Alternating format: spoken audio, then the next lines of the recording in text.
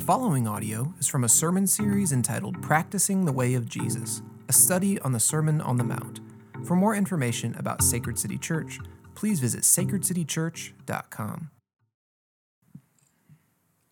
Hear the word of the Lord from Matthew 7, verses 13 through 20. Enter by the narrow gate, for the gate is wide and the way is easy that leads to destruction, and those who enter by it are many. For the gate is narrow and the way is hard that leads to life, and those who find it are few. Beware of false prophets who come to you in sheep's clothing, but inwardly are ravenous wolves. You will recognize them by their fruits. Are grapes gathered from thorn bushes or figs from thistles? So every healthy tree bears good fruit, but the diseased tree bears bad fruit. A healthy tree cannot bear bad fruit, nor can a diseased tree bear good fruit. Every tree that does not bear good fruit is cut down and thrown into the fire. Thus you will recognize them by their fruits. This is the word of the Lord. Well, good morning again. As Ben said, I do most of my teaching in the kinder kids room.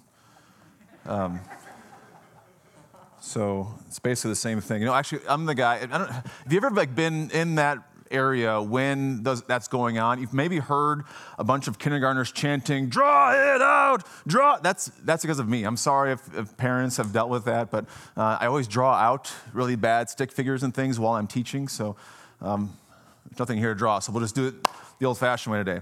But we have a lot to go into, so let's jump right in with some prayer and let's focus our hearts on God's word this morning. Lord, we thank you for this opportunity to come and gather together as your church. Lord, we spend the whole week scattered apart from each other, and it's just it's just so good to come back together and to sing these songs together and to go through the liturgy, to be reshaped and reformed by your gospel, Lord. Lord, we come and we bring a bunch of junk in here with us, and it's distracting, and it's frustrating, and it's hard, and it's heavy on us. And Lord, there are people who are hurting and people who are suffering, Lord. And we don't come and stuff those things away, but Lord, we present them to you. We hold them in our hands and say, Lord, it's yours this morning. So Lord, we don't stuff them away, but Lord, we just make ourselves more present to you. Lord, so open our hearts up to you. Open our minds, our ears to you, Lord. Open our hands that we may hear from you this morning. Lord, speak through me, and let my words be your words, and let all of us just have a greater sense about what you're calling us to as we hear your word preached, Lord. Lord, we lift all these things up to you in your holy and precious name. Amen. All right, so last week we discussed how Jesus is moving from teaching to summary, and we talked about the golden rule, right, as the summary of the Sermon on the Mount. But today he's moving from summary to a call to action. And there's a big tone shift in the sermon, if maybe you noticed, right? Now that you've heard the teaching, Jesus is saying, now that you know what practicing the way of Jesus looks like, what will you do? What are you going to do? Right? And Jesus doesn't limp in with a gentle suggestion here, right? He says, hey, if you want to follow me, you've only got two choices. Now, to our sensitive 2021 ears and hearts, this is uncomfortable.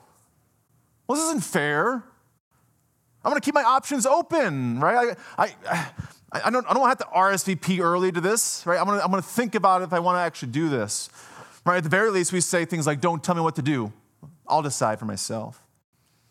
But to the early church and those listening to Jesus, these two choices he's offering are actually very familiar.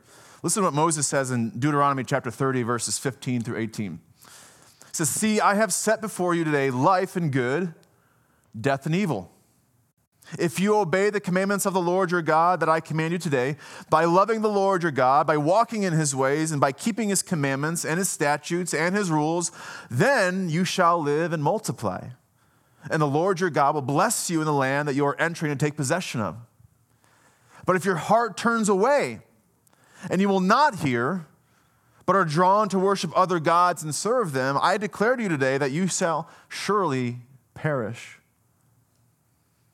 See, Moses identified that there are really only two responses to God. When you come face to face with God, there's only two choices. You either obey God by loving him and walking in his ways and keeping his commandments and thus experiencing an abundant life, or you turn away from him. You say, no, thank you, God. Right? Disobeying him by turning to other gods and serving them instead. And as a result, you would perish. Right? There's no half-seas here. There's no, I'm going to ride the fence. It's right in the middle. There's no half-seas. So when Jesus commands the listeners to enter by the narrow gate, he's telling us what true discipleship actually looks like. If you really want to follow me, this is it. Right? There's only two choices in following Jesus. Either you are all in or you are all out. And it looks like two paths. All right, the first path is easy to walk. It's paved nicely. It's been plowed. No potholes, right? It's nice and smooth, really easy. It's probably great signs. You know exactly where to go. This is great. And if you get a little tired, there's probably some beverages along the side of the road, right? All right. All these people are walking. This is great. Most people are here walking this easy path. I must be in a good place. It's got to be good if everyone else is here, right? This looks like the popular place. I should keep walking this.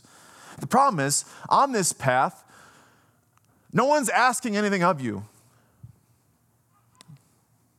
Right? It's totally on your own time. If you want to walk, you could do whatever you want to do. Right? If it's comfortable for you, your comfort is the primary purpose of this easy path. Whatever you need, whatever your truth is, you just honor your truth as you walk this easy path. Right? It's safe. It's all your desires that you have. You could find it here on the easy path because it's asking nothing of you. But Jesus said this path is easy, yes, and the gate is wide, yes, but it leads to certain catastrophe. That if you would walk this path, you would experience certain destruction. Now, this destruction we're talking about isn't like, I had a really bad day today and my whole world just feels destroyed today. We're talking about destruction that ends in eternal loss. All right, it's the path that we choose when we resist and turn away from true discipleship. But the other path, the path of true discipleship, Jesus says, is harder to find. All right, it's off the beaten path. It's not something you're expecting to see. It's more rugged, right? It's more challenging. It's more demanding. It's sparsely populated. There's no one on this path. I get it all to myself, I guess. It's a little unnerving, right? It demands something from you as you walk it. You have to be willing to seek out this path. You're willing to push through and fight against the popular crowd walking that easy path because you're walking that path and everyone's going in the same direction. And I'm going to go over here now. It's kind of like, I imagine if you, and this is maybe a little strange for us to think about now, but imagine being in a big sports stadium again. Right? All these people, and the game's over, everyone's cheering, excited, everyone turns and walks the same direction out of the stadium. Or like a movie theater, the credits are rolling, everyone gets up in their seats and starts to walk down that one path, right?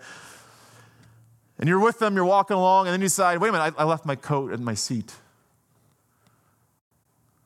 Well, you better put on your football helmet and make it happen because you're going to have to plow through that crowd to get back to your seat. Some people are like, I'll just go on Amazon and buy a new coat. It's fine. I don't need it. Right? To push through that crowd, you have to push through all these people to get to this narrow path. If you want it, you have to fight for it.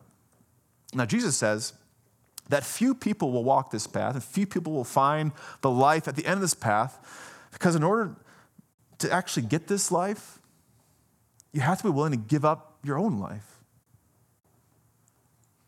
Right? This is the paradox of life in the kingdom. Right? In order to receive life, you have to be willing to lay your life down. Right? Jesus' yoke is easy and his burden is light. Absolutely. But we can only experience this ease and lightness when we do the hard work first of surrendering to him.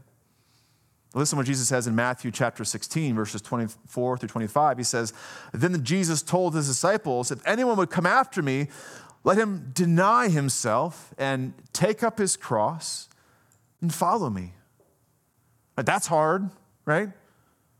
Because whoever would save his life will lose it, but whoever loses his life for my sake will find it.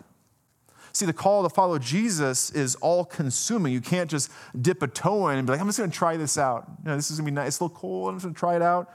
Like, is that good? Like, no. It can't be that way. It's a constant surrendering of your life, of repenting when you sin and fail, of remembering your redemption. It's also resisting when you feel called back to that easy path, when it seems like I just want to walk with the crowd.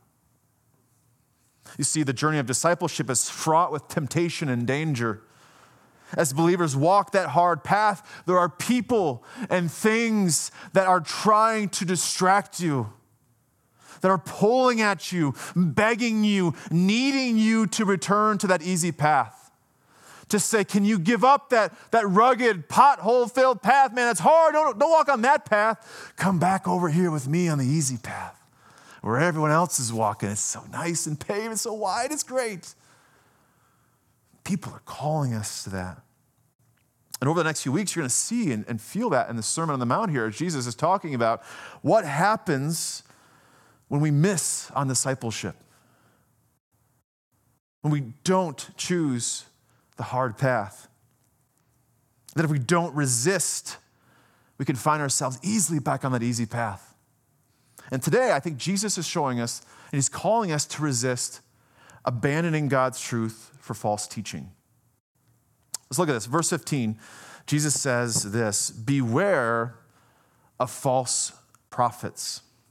Now, prophets are people through whom God reveals truth. Right? Prophets were considered people that could speak directly from God. Right? They would be saying things like, God is saying X, or, thus saith the Lord. Right? These are the prophets we're thinking of.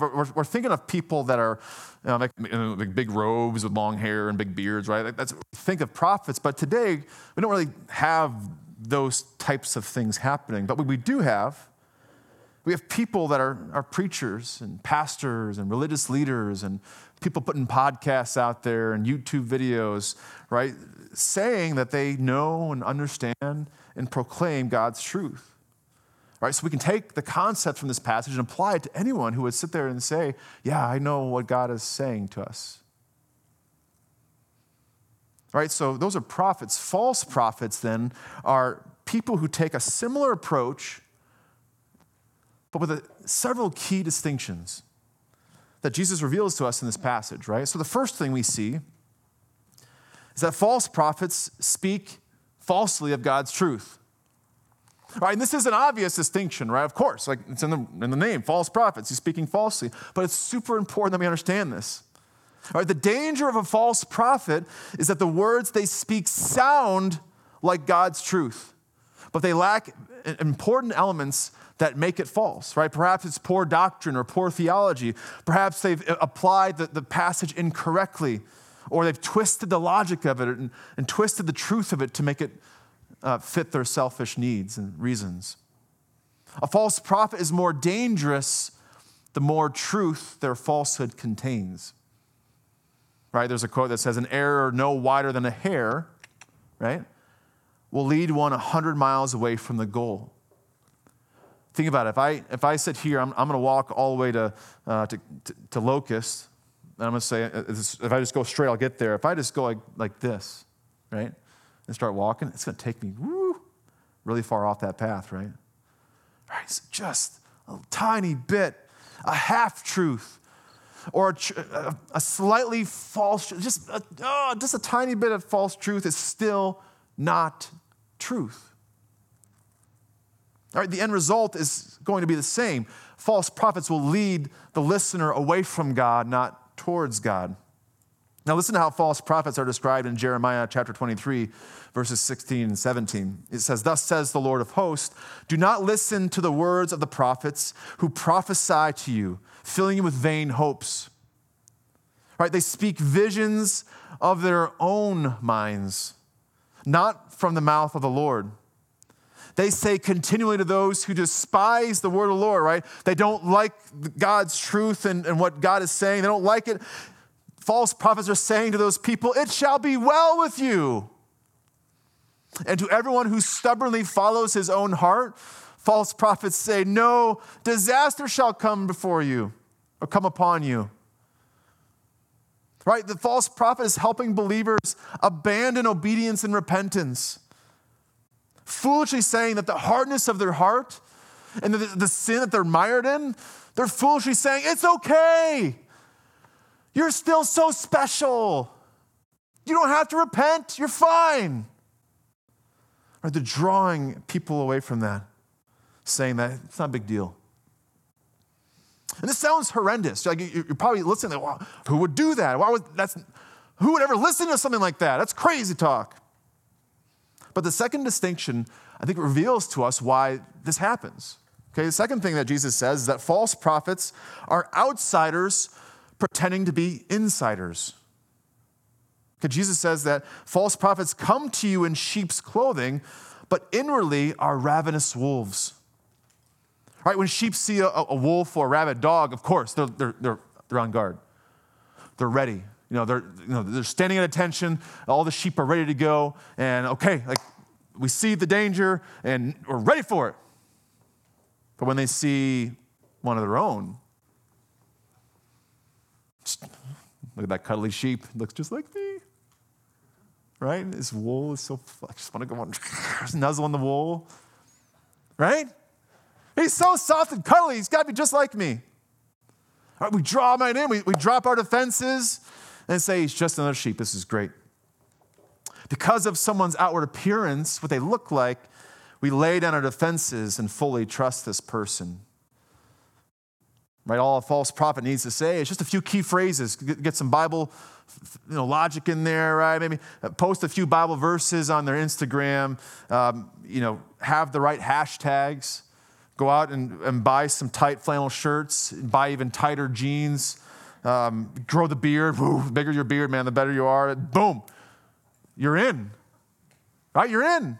That's all you need. And that's the point. False prophets need to look like insiders in order to convince you to abandon truth. Listen to what Peter says in 2 Peter chapter 2, verses 1 through 3. He says, but false prophets also arose among the people, just as there will be false teachers among you who will secretly bring in destructive heresies, even denying the master who bought them, bringing upon themselves swift destruction. And many will follow their sensuality. And because of them, the way of truth will be blasphemed. And in their greed, they will exploit you with false words.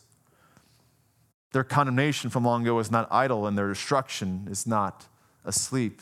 Right? Peter is saying that there are people, because they've dropped their defenses, will be drawn in by the sensuality, like the persuasiveness, the charisma of that false prophet. Right?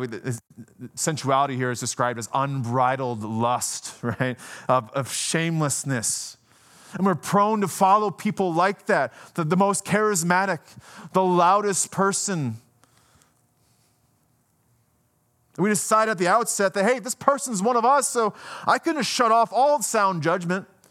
I can shut off all wisdom and discernment, all in the name of meeting my worldly needs. If he makes me feel good, then I'll whatever you want. All right, the ravenous wolves hidden by sheep's clothing shamelessly ply destructive heresies without a care for how you will receive it, only that it will line their pockets or make them more famous and make their star rise, right? As long as it meets their sinful needs, they don't care what happens to you. And this is evil to the core, and the Bible is very clear that destruction and condemnation is waiting for them. But it still feels unnerving to us. It still feels a little scary, like, oh, that happened to me? But the final distinction that Jesus makes actually is encouraging. Okay, the third thing he says is you can spot false prophets in the world. You can see them. Right? This isn't some weird like murder mystery. You're always like, who's the killer? We don't know. Like, it's not the case. Right? Jesus says you can know. Jesus has made God's truth plain for all to see. It's right here, right?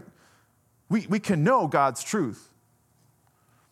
And as a result, and with this, Jesus has given believers the responsibility then to identify false prophets, right? Those who would teach falsely. And this is hugely important to how we understand this passage, right? Jesus isn't talking to the false prophet. He's talking to you as believers. Right? You catch that? He's not talking to false prophet. He's not saying, hey, don't be a false prophet. He's saying, believer, watch out for false prophets. Because here's the deal. We're always going to have false prophets. We're not going to somehow rid the world of false prophets because we just are strong enough, right? It's going to happen. We get rid of everyone. Someone's going to pop right up. They'll sense that vacuum and say, boom, I'll start teaching and making money this way. This is great. Right? We're always going to have them, and their doomed fate is assured, right? We're okay. We got that covered. But what's left is you. What's left is your heart, your discipleship, your commitment to follow Jesus. All right, so what I want you to understand today is this. The burden to resist false teaching isn't on the false prophet. It's on you. The burden's on you. And there's two ways Jesus says we can resist false teaching. All right, we can recognize false prophets by their fruit, and we can actively guard our hearts. All right, so let's start to unpack some of this as we explore our passage a bit more. All right, Jesus says that we will recognize false prophets by their fruits. Jesus makes it very clear that you'll be able to tell who's a false prophet based on the results they produce. Okay, when the Bible talks about producing fruit, right, it's describing the externalized result of an internal reality. Right, Luke, in his account of the Sermon on the Mount, he says this in Luke chapter 6, verse 45. He says, the good person out of the good treasure of his heart produces good. And the evil person out of the evil treasure produces evil. For out of the abundance of the heart, the mouth speaks. It's a simple equation. What comes out of you comes from inside of you. Okay? And Jesus hammers this idea home in this passage, right? First he talks about the impossibility of delicious fruit, right? The grapes and the figs coming from something that's only negative, right? Only breeds negative elements, right? All these thistles and things, all they give you is ouchies and boo-boos, right? There's no good fruit here. You're not finding grapes there. Second, he says, hey, you've got healthy trees with healthy roots and healthy growth, healthy care. It's going to produce healthy fruit, of course. And the opposite is true. If a tree has poor roots, poor nutrition, poor growth, it's going to produce ugly, diseased fruit that gets thrown out. And thirdly, he doubles down on this imagery and says, a healthy tree simply cannot produce bad fruit and vice versa. Right? There's no confusion here. If you see negative, poor, diseased fruit, you have an unhealthy tree. Right, there's this popular kind of cliche out there that says things like, he means well, but, yeah, he looks rough right now. He's done this to me or whatever. But on the inside, I'm sure he's a good person. I'm sure she's fine on the inside. Right, Jesus says this is impossible. Right, what you produce on the outside is indicative of the condition of your heart. Now, are we talking about occasional sin or occasional failure in that? Not necessarily, for even on the narrow path, sin will sometimes overtake us, right? We know that's true. Right? If you forget to water a tree one day, it's not going to automatically produce bad fruit, right? I'm terrible at watering. I have a little plant, a hanging plant. I water it maybe once every 2 weeks, so I'm sorry, shame on me. But it's okay, it's still hanging on, right? But continued neglect, prolonged disdain, right? Just staying away from it will always produce a negative result. The diseased heart that produces bad fruit is a heart that refuses repentance, that refuses obedience, refuses faith. And this diseased heart is destined for certain destruction and downfall according to Jesus. And this will always show in a false prophet. It will always show. It may take some time, but it will always show. But it begs the question, what should we be looking for, right? Jesus says we'll recognize them by their fruits. So I think there are, if we're looking at fruits, I think there's 3 types of fruit to be looking for. All right, how they live, the content of their message, and the effect their message has on others. It's kind of like 3 legs of a stool. If one of these things are out of whack, the whole thing falls over, okay? So first, how do they live? There's a simple presupposition Jesus is making in this passage, right? True loyalty to God will naturally result in God-honoring behavior, right? That's the assumption here. And however plausible someone's words may be, however nice they sound, right? Someone's true nature is always revealed by the life that they live. In other words, we can see the condition of someone's heart by the actions they produce in their personal life. Right? Paul says that our actions come about by how we are being led. All right, he says that we're either being led by the desires of our flesh, our sinful hearts, or by the Holy Spirit. All right, let's look at what he says here in Galatians chapter 5. If you have your Bible, you can turn there if you want. Galatians chapter 5, verse 16 through 21. And we'll see what Paul says here about this.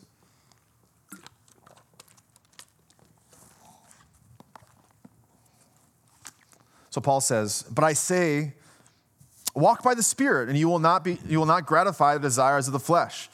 For the desires of the flesh are against the Spirit, and the desires of the Spirit are against the flesh," right? "For these are opposed to each other to keep you from doing the things you want to do. But if you are led by the Spirit, you are not under the law. Now the works of the flesh," right? We're here looking for bad fruit in here now, right? "The works of the flesh are evident: sexual immorality, impurity, sensuality, idolatry, sorcery, enmity, strife, jealousy, fits of anger, rivalries, dissensions, divisions, envy, drunkenness, orgies, and things like these. I warn you, as I warned you before, that those who do such things will not inherit the kingdom of God." Right? If you are led by the desires of your flesh, your life is going to look like that. You're going to produce the fruit that Paul is describing here. And a life lived like this is wholly incongruent with the Word of God and is a dead giveaway for a false prophet and false teacher. Right? When you can witness the life of a spiritual leader, you can have confidence in the basis and foundation of their message. I think this is why being in a local church is so important. I think of how our life has shifted over the last 20 years, right? 20 years ago, when you wanted to go to church and hear someone teaching, you had your local church. You had maybe your buddy's church you could go to, right? You had the local pastor. You had maybe a conference you could go to. That's about it. Maybe you got I don't know, cassette tapes. That 20 years ago, we probably had something like a Napster and download some stuff maybe. But right, that's what you got. But nowadays, you can get access to anything. Whatever your heart desires. Whatever lines up most close with your political views. Right, or what you sense is most important to you, you can find someone talking about it. Right, you can go out there and get that, whatever matches your personal thoughts, your opinions, your feelings on any topic, you can find it. But all you see is a finished product. You're watching a highly polished YouTube video, a highly edited podcast. You're seeing just that. You don't get to see how this person's living their life. Right, but here, you show up here.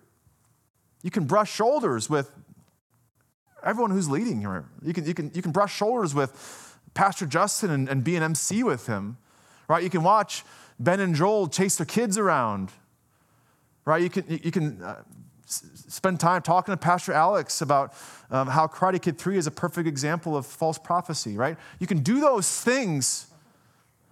Check it out, it's crazy. Karate Kid 3 matches up perfectly with this. Anyways, that's besides the point.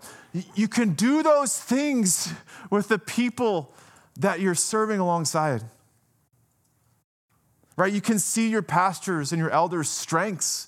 You can see their struggles, their shortcomings. You can see their growth. You can see their heart. Right? You can know all these things as they stand up here to serve you and to preach to you and to lead you. And there's confidence. Right, there's confidence knowing that that what their hearts look like and what their life looks like matches what you read in Scripture. Right? I'm not saying that technology access to all these great preaching is bad necessarily, but like I think in the Spider-Man movies, he says, with great access comes great responsibility, right? If we are going to access all these things, we have to make sure we're watching and listening. And it leads us to the next type of fruit, right? The next thing we can see is the content of someone's message, right? If we can't see how they live, we have to be listening then to what they say and teach. Very simply, if the message they deliver and the truth they claim doesn't match up with what you read in the Bible, it's false. Right? We need to weigh the words that are being spoken, not simply consuming them with ignorant trust. There's a great example of this in the book of Acts where Paul and Silas are sent to Berea to preach and share the gospel. And they're in a Jewish synagogue, and the Jewish people there are listening to the gospel, and they're loving it. Like, yes, this sounds great. We like this. And it says in Acts chapter 17, verse 11, it says they received the word with all eagerness. Like, yes, this is great. We like it. But then it says they examined the scriptures daily to see if those things were so. Right, so they heard this exciting message and like, yes, this is matching up with who I am, the passions in my heart, but let me turn to God's word to see if that's true. Not just taking their word for it. And you should do the same for me. You should hear what I'm saying to you and go, okay, let's see if this is true. If what he says is so. Right? We can't just simply take their word for it. We have to be willing to constantly examine what is being said, what we hear, weighing preachers' words in light of God's word. And it leads us to the last type of fruit, and that's the effect their message has on other people. And we can recognize a false prophet by how their followers act. When I think about it, their followers will look just like the false prophet. They'll be egotistical. They'll be proud, self-centered. Right? They'll be self-indulgent. They'll be self-satisfied while also being religious. They'll be self-oriented and even group-oriented, but they'll never be Jesus-oriented or Scripture-oriented. If you simply take the preacher's word for it and give yourself over what they're saying, what is produced in you? What happens to you when you hear those things? Are you then building the kingdom of God, or are you building the kingdom of self? Do you look more or less like Jesus after consuming their teaching? And this is a hard one to face up to because false prophets can make us feel so good. Right? You can listen to teaching and go, this is great. I'm going about my day and I'm excited, right? They make us feel wholly justified. They make us feel like that what we believe and what we do is totally right and it's the only way to do it. They blind us to the truth. And that's intentional because if we knew the truth, we'd walk away from them, right? Of course, if we knew the truth for ourselves, we'd say, this isn't right. I'm walking away from this. And believe me this, if the money and the power and the fame and success starts to dry up from the false prophet because people are walking away from them, they're going to change that message right up, hook you right back in. No, come back. Because they aren't leading you to Christ. They're interested in that. They're leading you back onto the easy path, right back to them. We must be aware of the impact that preachers are having on people. So if you're trying to recognize a false prophet, we need to look at all three of those things for sure. Right? But what kind of fruit should we see? Right? What do we want when we look at the followers of people and we look at the people themselves and look at ourselves? What should we want to see here? Right? I think it starts with the rest of that Galatians passage, right? So Paul says that when our life is driven by the Holy Spirit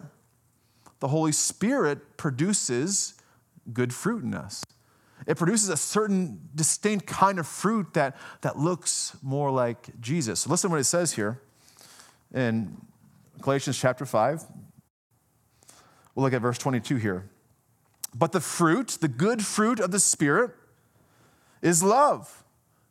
It's joy, peace, patience, kindness, goodness, faithfulness, gentleness, self-control. Against such things there is no law. And those who belong to Christ Jesus have crucified the flesh with its passions and desires.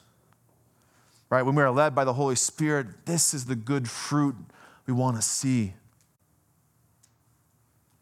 Right? That if you belong to Jesus, you will have put to death that earthly desires of our heart, right? And though we may stumble, the aim of our hearts is being directed by the Spirit, and it leads us to become more like Christ. And as the Spirit is leading us to become more like Christ and starts to shape us and produce this fruit in us, right? As the Spirit is doing that in us, our character starts to become more like Christ. Right? Who we are on the inside, it starts to be shaped to look more like Jesus. And as we develop Christ-like character, Christ-like conduct, good fruit bursts forth from us. So we look for the fruit of the Spirit in the lives of our pastors and our leaders and our elders and in ourselves. Right? We ask ourselves, is this person, am I filled with uncommon patience?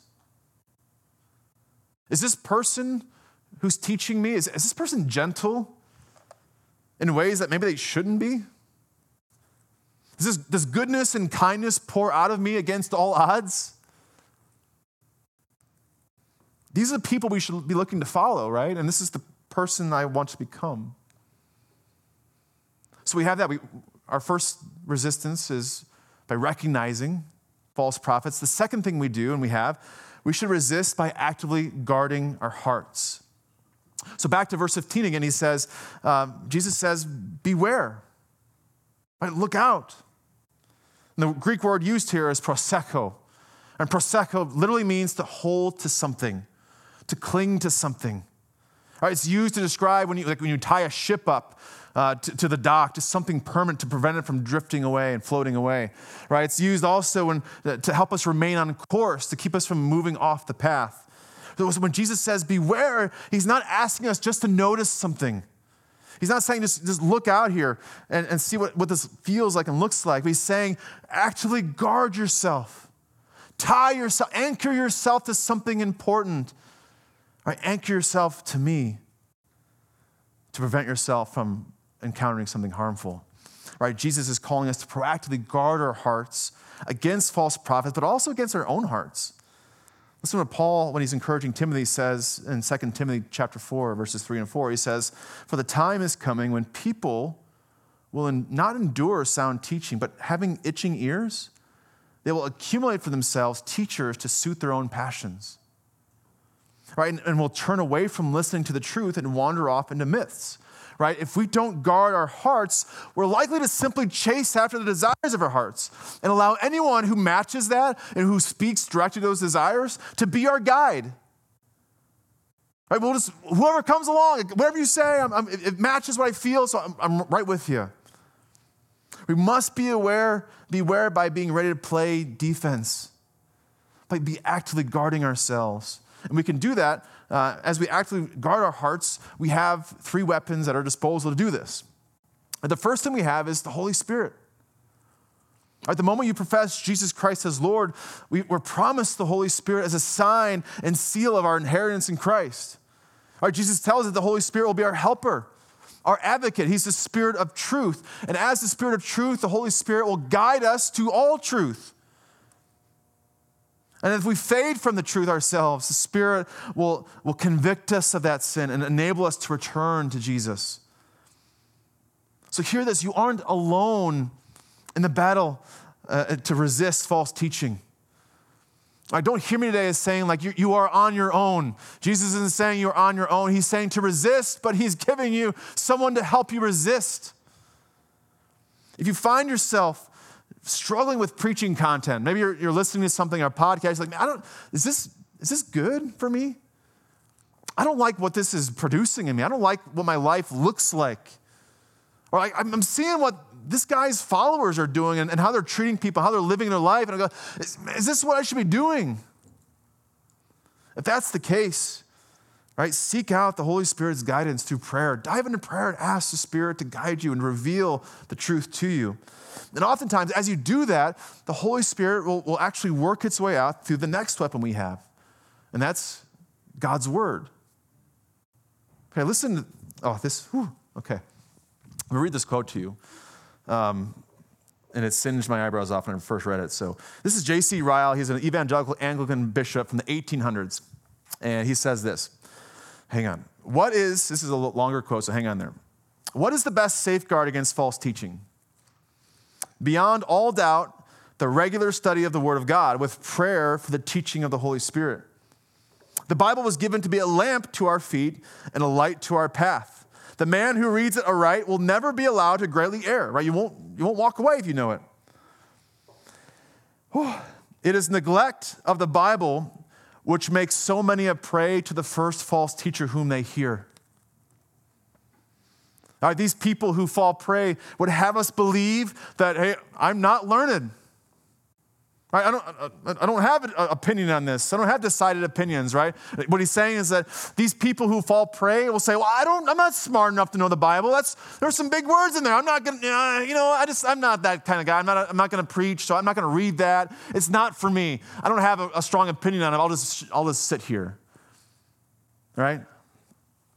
The plain truth, this is his words, not mine. The plain truth is that these people are lazy and idle about reading the Bible and do not like the trouble of thinking for themselves. Nothing supplies false prophets with followers so much as spiritual sloth under a cloak of humility. Do you hear what I'm saying? What J.C. Ryle's saying to you today? Right? If we sit there and say, well, I'm not going to get up and read my Bible this morning, I'm tired. That turns into the next day and the next day after that and a week later and months later and you haven't touched your Bible. And it's no wonder when the first person that comes and speaks something that speaks to your desires, you give yourself fully over. Right? We have to know God's word. People, there's no substitute for it. You can't say, well, I don't know enough, or I'm not smart enough, or no, you dive into it, and you work at it, you consume it, you wrestle with it. You have to know God's word. In many ways, God's word is all you need to resist falsehood. Jesus, when he was being tempted by Satan in the desert, remember what happened there? He's out there, and Satan's whispering to him, come over to the easy path. Come, listen to me. And you know how Jesus resisted? Not by being some supernatural powerhouse, not by being Captain America or anything like that. No, he resisted with God's word. He said, that's all I need to resist Satan is God's word. I know it. And guess what? You can also know God's word. If you aren't reading it, if you aren't consuming this and embracing this and wrestling with it, someone else will shape your view of truth for you, right or wrong.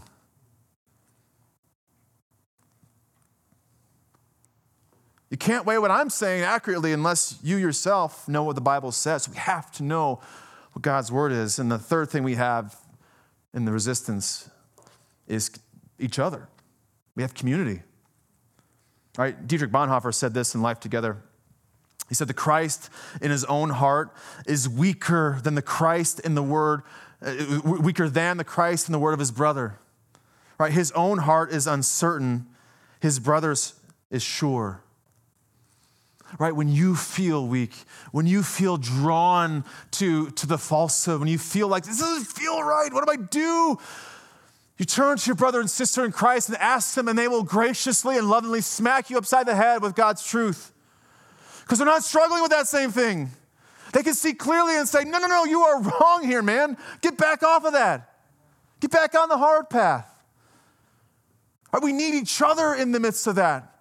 Right? Though I may be failing, my brother or sister may not be failing. This is so crucial. We need other Christians to point out when we are not believing the gospel.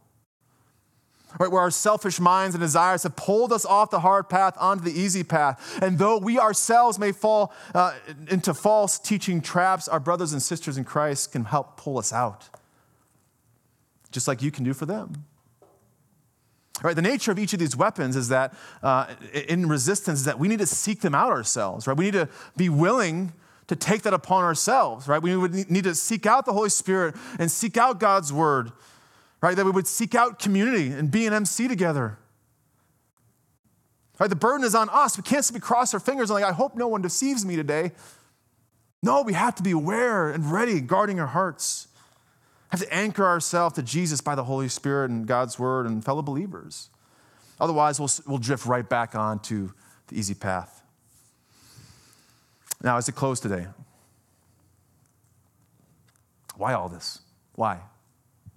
Why does Jesus care so much about this? Why is this so important to Jesus? And I think Jesus wants us to be aware like this because he wants us to experience the true fullness of his grace, the true fullness of truth and redemption, the kingdom of God, the fullness of that. You see, Jesus doesn't offer you a half measure.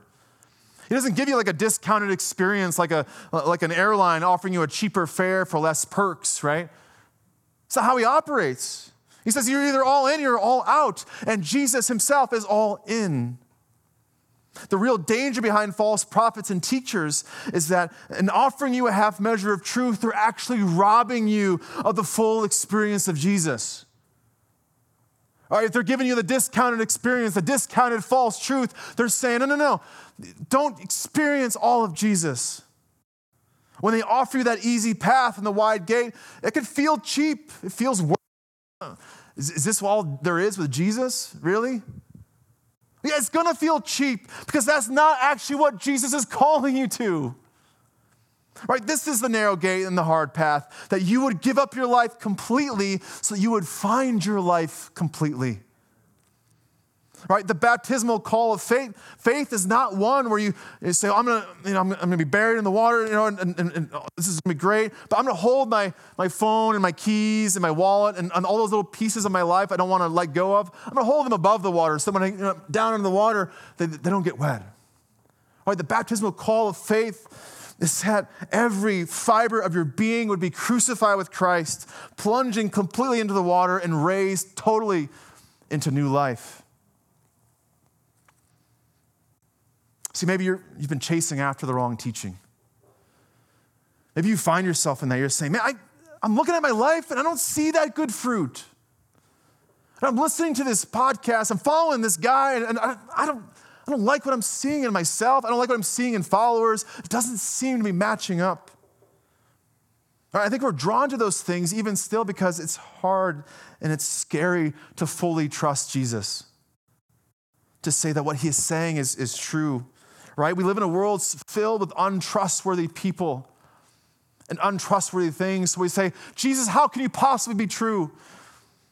But you can trust him in this because the one who is demanding your full life is the one who gave his full life for you. That if you would believe in him with faith that results in good fruit, you would receive grace upon grace. The reality of life and that every day something is trying to deceive you, right? Enticing you to walk away from Jesus in order to accept a weaker truth. Resist this. Beware of this reality and be on guard for yourself. Because Christian, you were made for more than a half measure of the kingdom. So today, will you put your full trust in Jesus, willingly surrendering your full self to him? Right, don't settle for the lies and the half measure, but strive to remain on the hard path where you will find new life. And as you do that, he will hold you fast. Let's pray. God, we thank you so much just for your truth, Lord. You've made it just clear and plain to us, Lord, that we can know you, we can know what you've called us to, Lord, and we can use that to weigh other people's words, other people are calling us to. Lord, you aren't a God of confusion. You are a God of mystery, certainly, where we can't fully grasp, but by faith we can cling to you and trust that what you've called us to is true and accurate, Lord. Lord, as we come to the table this morning, I pray that we would remember that Jesus himself gave his full life. So when he calls us and asks us for our full life, we can trust him. Lord, that as we leave this room, as we battle and enter that world that feels untrustworthy and filled with false teaching, Lord, that we can cling to you, that we can know and have confidence that you will hold us fast in all those things, Lord. So we thank you and we give all this up to you in your holy and precious name. Amen.